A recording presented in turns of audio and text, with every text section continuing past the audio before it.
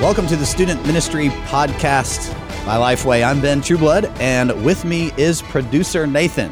What's up? Today, we've got a special episode for you that we recorded on location at one of our Essentials events. We've talked about these before. It is an incredible event where we go to a city, do a one-day student pastor training event. People from that community, student pastors, are part of the program. So we anytime we go to a place, we always want to get ministry contextualized in that place. And so what you're going to hear today is the last session of one of these Essentials events that we had in San Antonio.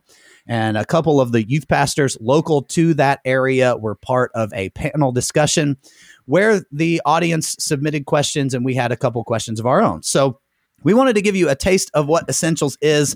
And we wanted to let you know that you can find out if Essentials is coming to a city near you or your city. You can go to lifeway.com/student essentials, and you can see where we are going to be heading. So I hope you enjoy this conversation. I think it'll be relevant to you and encourage you in student ministry. Enjoy.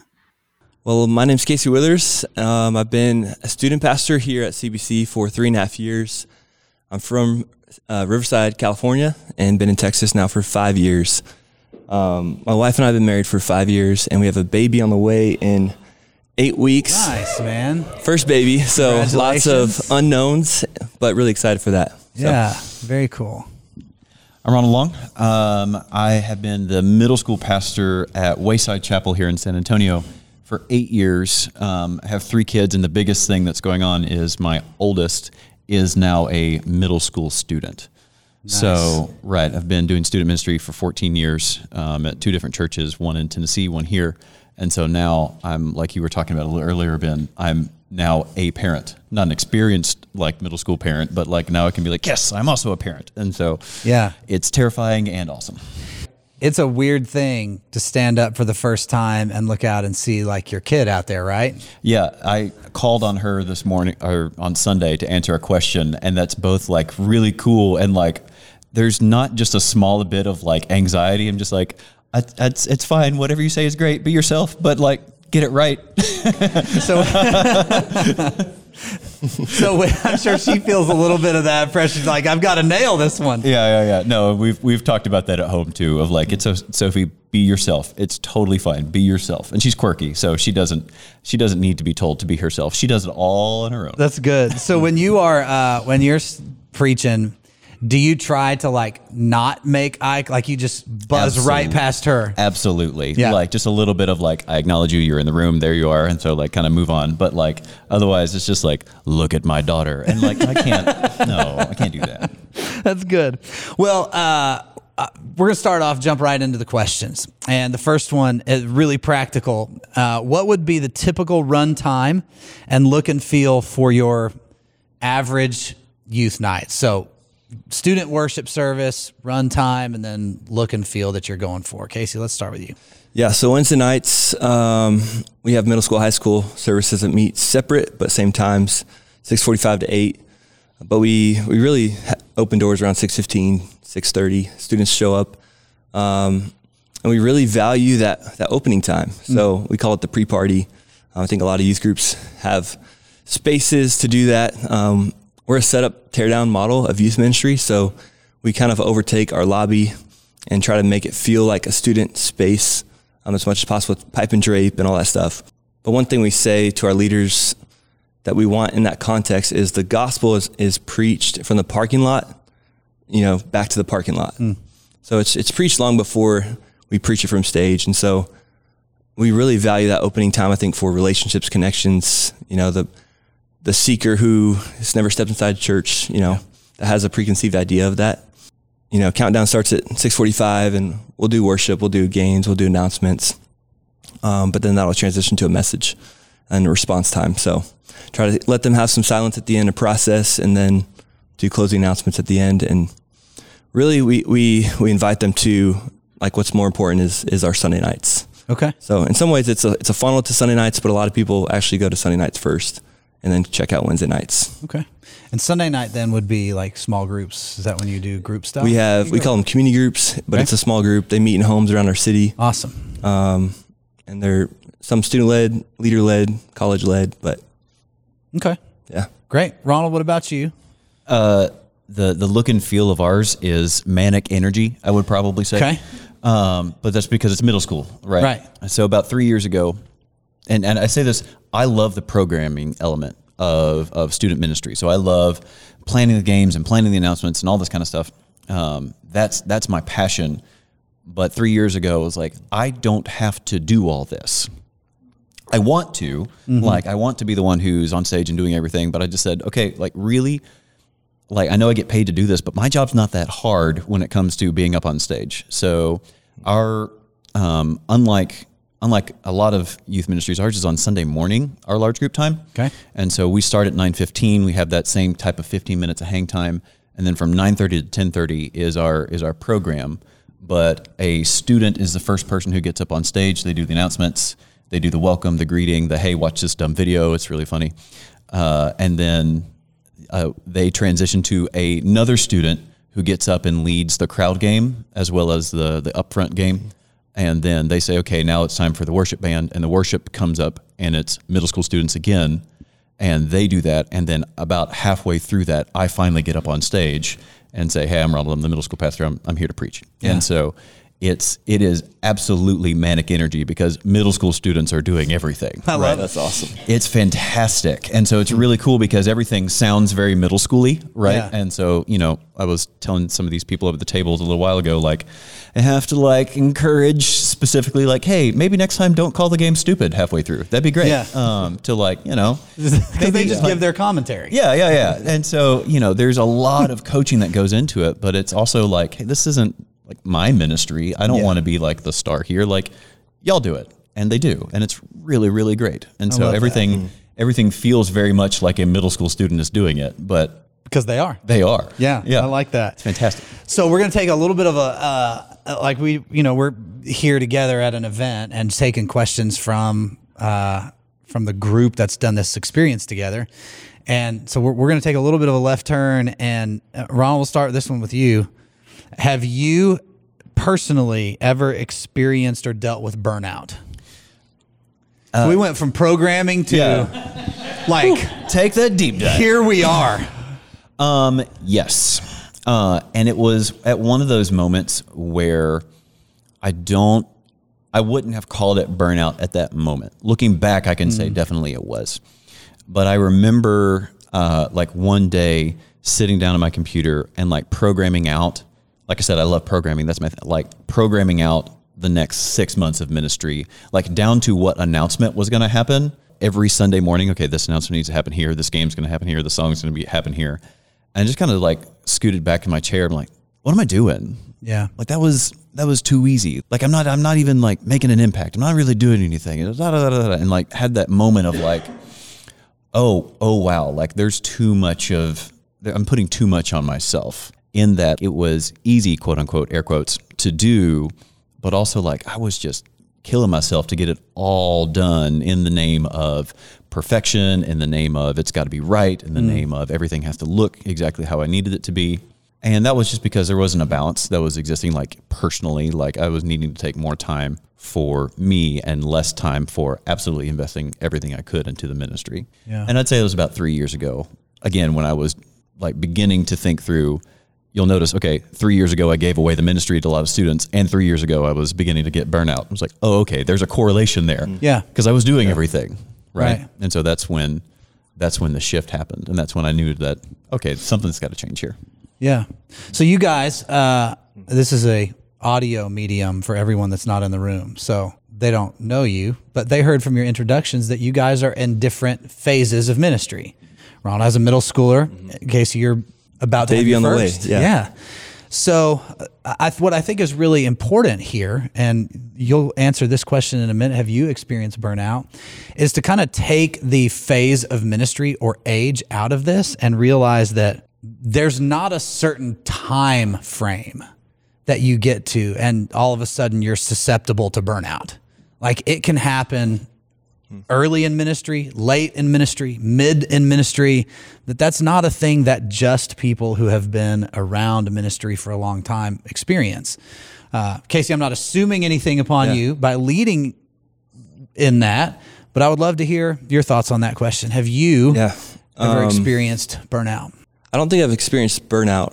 I've definitely experienced ministry exhaustion. And it was just tied to like walking through difficult seasons in my family. I think in God's grace, I've had really solid leaders around me that have called out potential burnout. Like if I would have continued down this path, this is going to lead to this. And so they've been able to redirect me. And so I just see that as God's grace. In the 10 years I've been in ministry, probably just ministry exhaustion. Yeah. Walking through, like my dad had brain cancer and lost him to that. And he was like a spiritual hero. And so I remember 2017 for me was a year that was just super numb to life.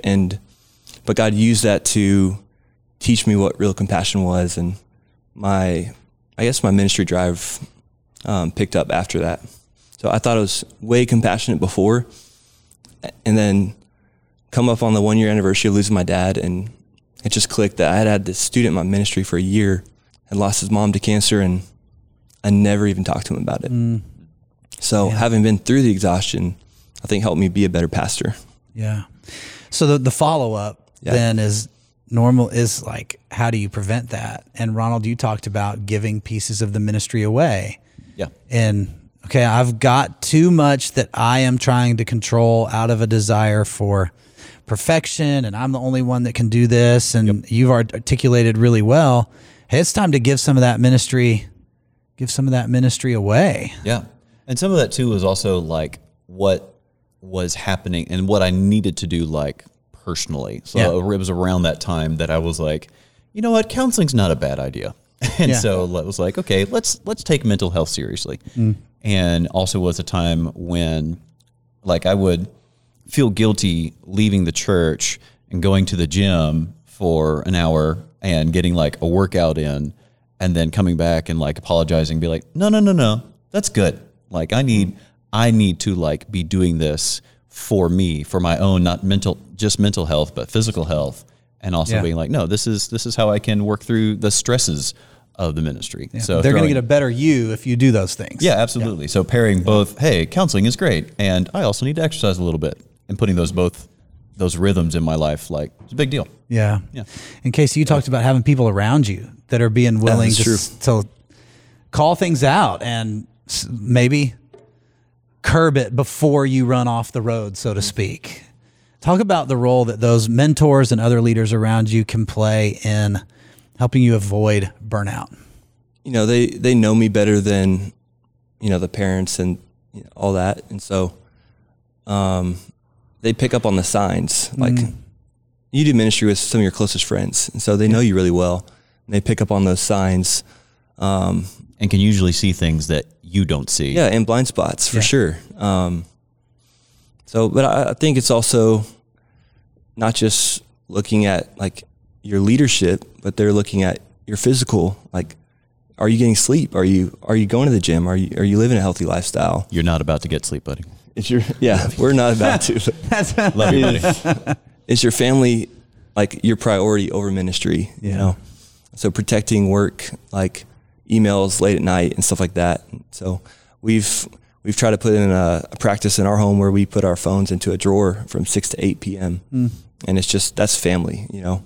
And obviously people know where we live, and if there's emergencies, we'll make that available. But I think there has to be, like, a family has to come first, and my family needs to know that. My wife needs to know that. Yeah. That time's protected for her. Yeah. So it's interesting how questions come together. And the next question on the list is kind of connected to this division of time. And is it okay to have time for myself? And the question as it's written is, do you think it's possible to completely disconnect on the weekends from your particular ministry? Do you think it's possible to completely disconnect on the weekends from your particular ministry? Casey, how would you answer that You're talking question? about our weekend, like, which could be Friday, Saturday. That's what you mean by... Yeah, so that's an important distinction, right? Because as a pastor... Sunday's a work day, baby. A work day.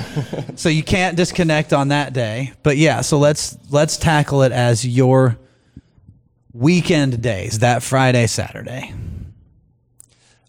I think it is it is possible. As a youth pastor, there's Friday night football games. And so there's seasons where it still looks different, and there's seasons where you are more free.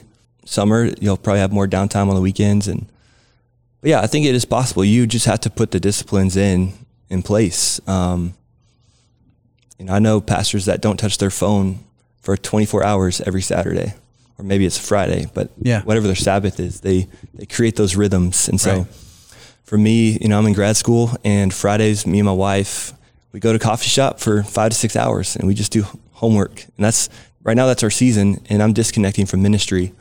And to me, that's restful. Yeah. So that's good. Finding that, whatever that rhythm is of getting away. You have just described as 5 to 6 hours of homework as restful. Yeah. So I probably, if you weren't going to call him out on it, I was. No, but you're right. That's where your season is. And those seasons change. And the longer you're in ministry, the more seasons that you have to go in and out of. And one thing that works now and might be restful now may not be in the next season. And so I think it's important to recognize that. Ronald, how would you answer that question? Is it possible? Yeah. And again, there's a running theme here. About 3 years ago, I was actually taking off Thursdays, working Friday, and then I'd also take off Saturday. Okay. And that was just because of where our family was at the moment. We had our two youngest were in a Tuesday, Thursday daycare. Mm-hmm. So it worked well for us to take off Thursday so that the kids were in daycare, we could spend time together, all that kind of stuff. But then once they got into school and were in school the whole time, I was like, you know what? 2 days off sounds really nice. And so made that shift then from working Sunday, Monday, Tuesday, Wednesday, and then taking off Thursday, coming back to work Friday, going off of work again Saturday, coming back to work Sunday, doing the whole thing over again to, okay, let me move my day off to Friday, Saturday, and actually having that weekend. So being able to do that was great in that I could say, okay, these are 2 days now that I have something to do with. Actually, my pastor said, what was really helpful was to get one of those big wall calendars, right, where you can see the whole year, right? And just as you're planning on, okay, this weekend trip is here, this, ministry thing is going on here, this football game is here, you begin to see patterns that if you just look at February and then scroll to March, you're like, okay, well, I was out 3 weekends doing ministry stuff last month, and it's 3 weekends this ministry too. It's kind of hard to see that pattern. If you do it all on one big wall, you can say okay, I need time here because I've been giving ministry time. There needs to be, time here where I'm just completely off. Yeah. And then might be ministry time, family time, personal growth time like this, where you can see those patterns more clearly if you put it on a big calendar. And then if you think, okay, these are my weekends times, Friday and Saturday, not Saturday, Sunday, I think you can get it off as long as you just don't think that Sunday's ever going to be a day that you're actually going to unplug. I think this one, the easy answer here is yes, it's possible to completely disconnect. But it's not as easy as that because it seems like there's always things that come up. You mentioned the Friday night football stuff. And so during a season, it can be really difficult to totally disconnect. I would suggest too, this is a conversation to have with your supervisor. If there's not an understanding there, then there's a potential for there to be frustration in that relationship and that you could not be aware of an expectation that is held on you. So I think this is something to not just hold yourself, but to have a conversation with the person that oversees you to make sure there's agreement and make sure that hey, I plan on doing this. Is that acceptable here? And if it's not, then they'll tell you. And if it is acceptable, then there's an understanding. So I think always, if they go looking for you and you're disconnected, that's never a good thing unless there was previous understanding that you're going to be disconnected. Yeah. The next question is, where do you draw the line between ministry and life? And so that's why I mentioned these questions are all headed in one direction, and it is, how do I do this thing that is ministry that takes more time than it feels like I have? But also, I hear all of these voices saying it's important to have time for me and family, and there's all of these other things that are out there that I have to have time for too. So, where do you draw the line between ministry and life? Whoever wants to jump in first. Rock, paper, scissors, go. No, I think it's for me this year, especially after, going through COVID and just feeling like I was attached to a screen all the time because screens were how we were doing life. I turned off notifications on my phone. There are 3 notifications that get through on my phone, and it is phone calls, text messages, and one other app. Wordle website. Right. It's Wordle. Yeah. Got it. Third guess today. I was doing good. And so, no, there are only 3 applications on my phone that send me notifications. Yeah. Right. So the apps are still on my phone.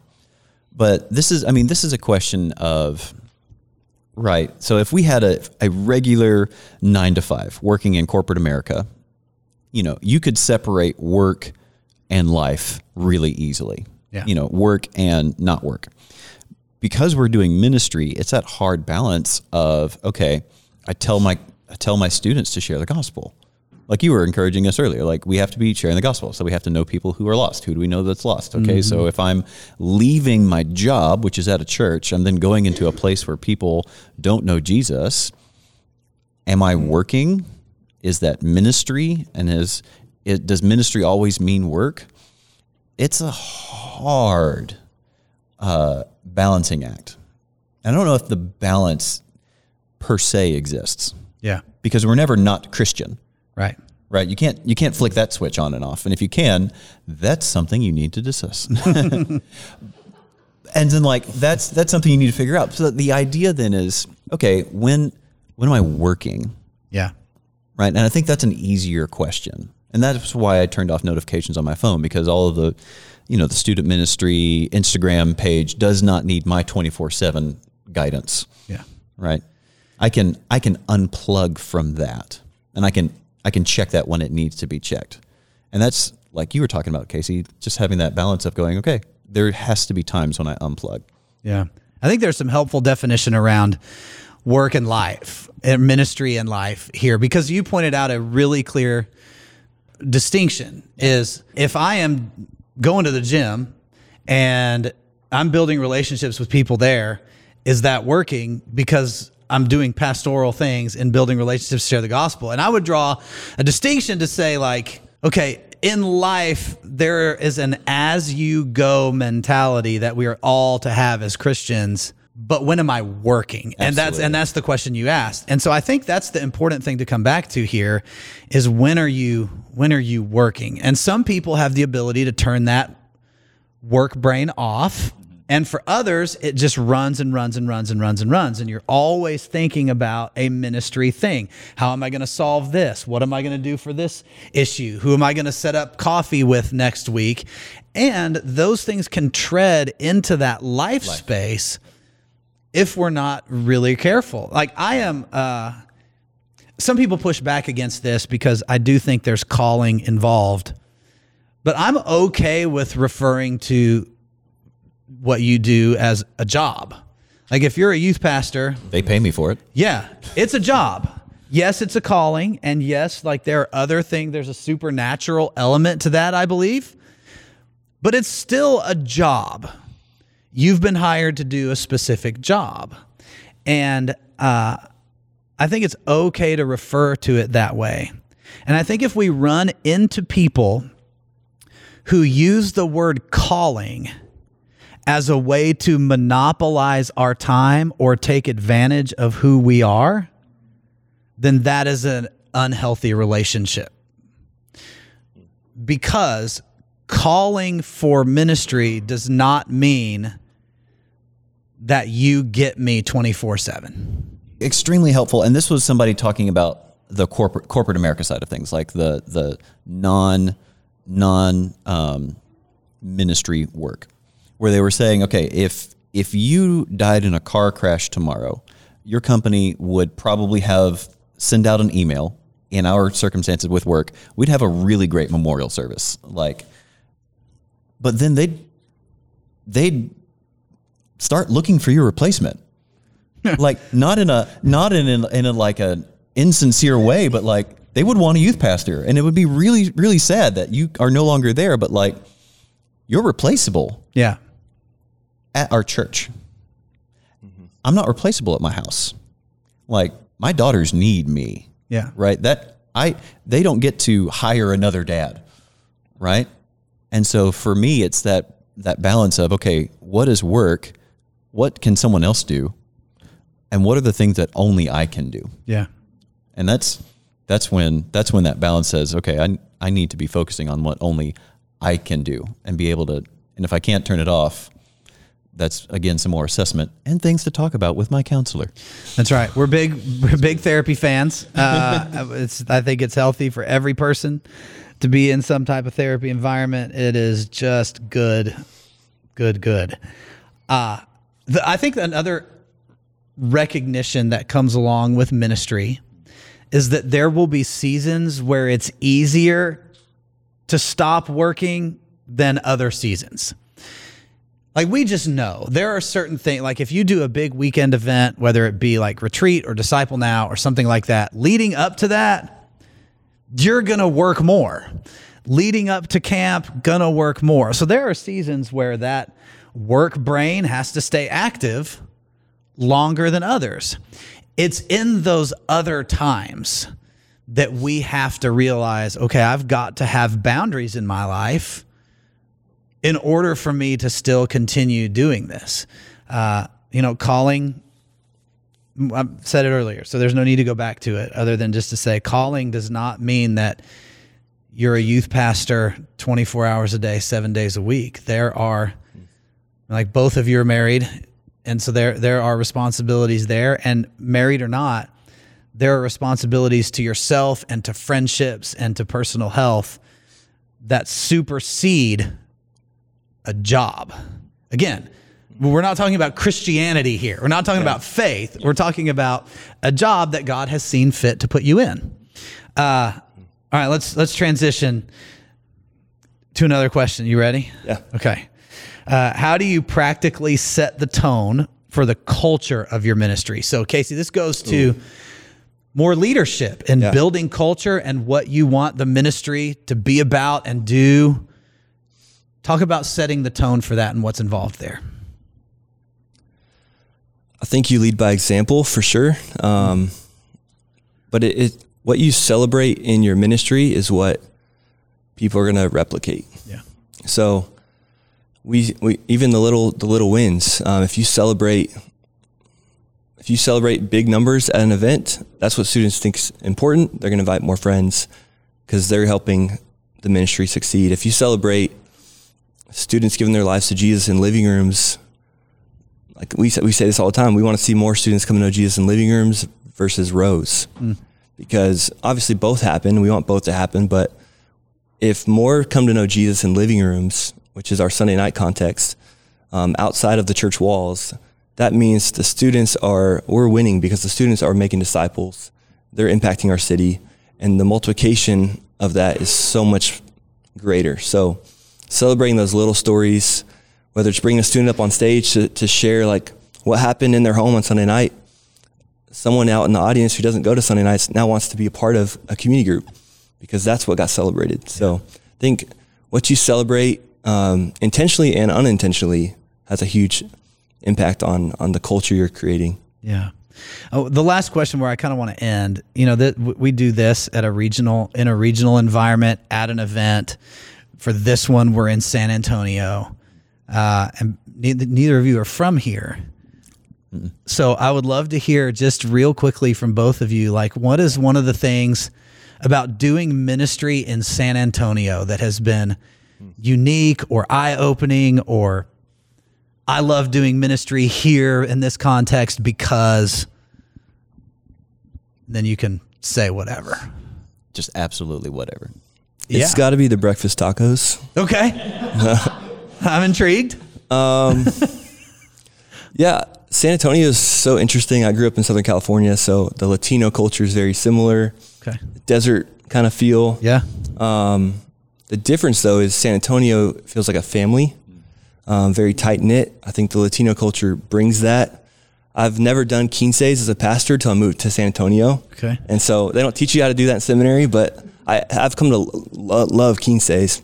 Okay, so you'll have to give a little bit of, you'll elaborate a little bit for the non... Like a wedding, like you get up and you get to like talk this 16-year-old or 15-year-old through like this transition in her faith to like own her faith as a young woman. So it sounds really formal, and like if you haven't been to it, like that sounds weird, but it's really cool. It's really intentional. So I've done one of these. Yeah. I was a youth pastor. It was the first time. I'd never been to one. I did not know that I was going to be called on for anything. And it was like the blessing, right? Yeah. It was like, hey, you're the youth, introduced me. You're the youth pastor. And I was like, I've got to say stuff right now. So it was a very uncomfortable situation, not knowing ahead of time. So that you do a lot of those here. Yeah. So that was just to say, like, family culture. Yeah.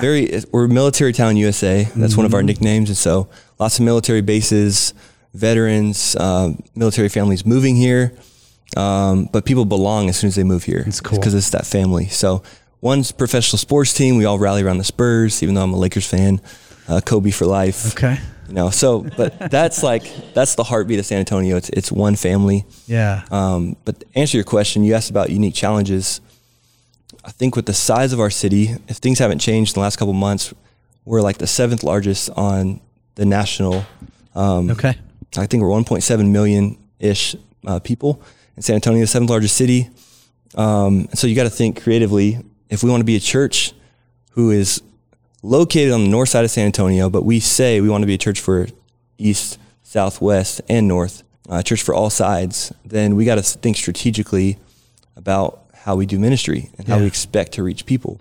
So for us, it's been like our metric is not Wednesday nights. I think that's changing big time in this next generation. We've seen that with COVID already. But our metric has to be sending our students to people versus asking new students to be the missionary and cross the threshold into the church. That's not going to happen.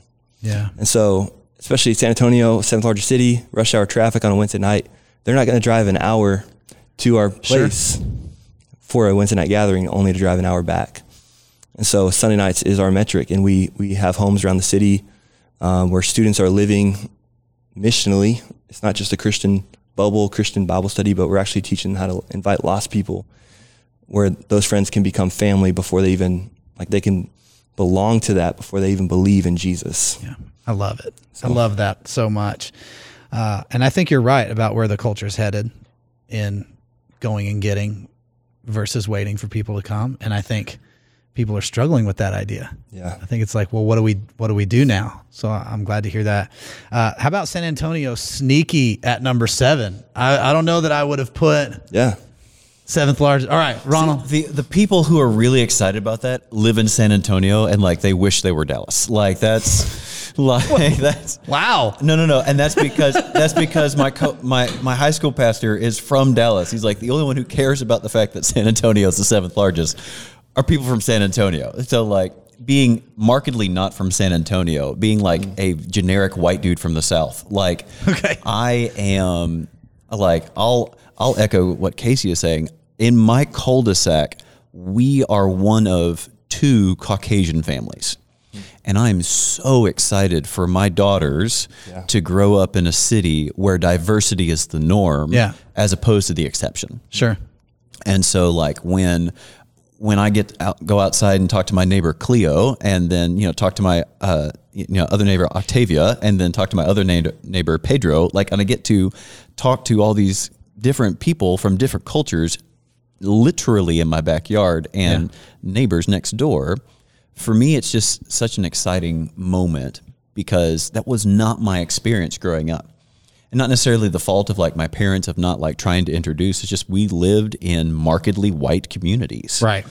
And so being in San Antonio where diversity is the norm, where there are just so many people, it's really, really neat to both see and celebrate all of the differences, but also be able to point out and say, yeah, there are a lot of people who need Jesus in this community. And we can't fit all of San Antonio in our current churches. Like they can't. There is not enough room for them. So yeah, absolutely echoing what you're saying of what is our culture, and what we're needing is to continue to just make a culture where students are saying, hey, yeah, this is where you learn about ministry. You're going out to where you're going to do life. Yeah. And your life is that ministry out there. Your life is who you're talking to in math class, or who you're on the swim team with, or who lives next door to you who doesn't know Jesus. You as student, we as Christians get to take the gospel out there. It's really cool because in San Antonio, we have lots of opportunities to do that. Yeah. Lots of great chances to. Well, I want to say thank you to both of you, Casey and Ronald, for being a part of this, for answering some questions. Thank you to everybody for the questions. We appreciate it. I hope you enjoyed that conversation from our Essentials event in San Antonio, Texas. I would love for you to join us at an Essentials conference near you. You can find out more at lifeway.com/student essentials. Thanks for listening to this episode of the Student Ministry Podcast by Lifeway. We will see you next time.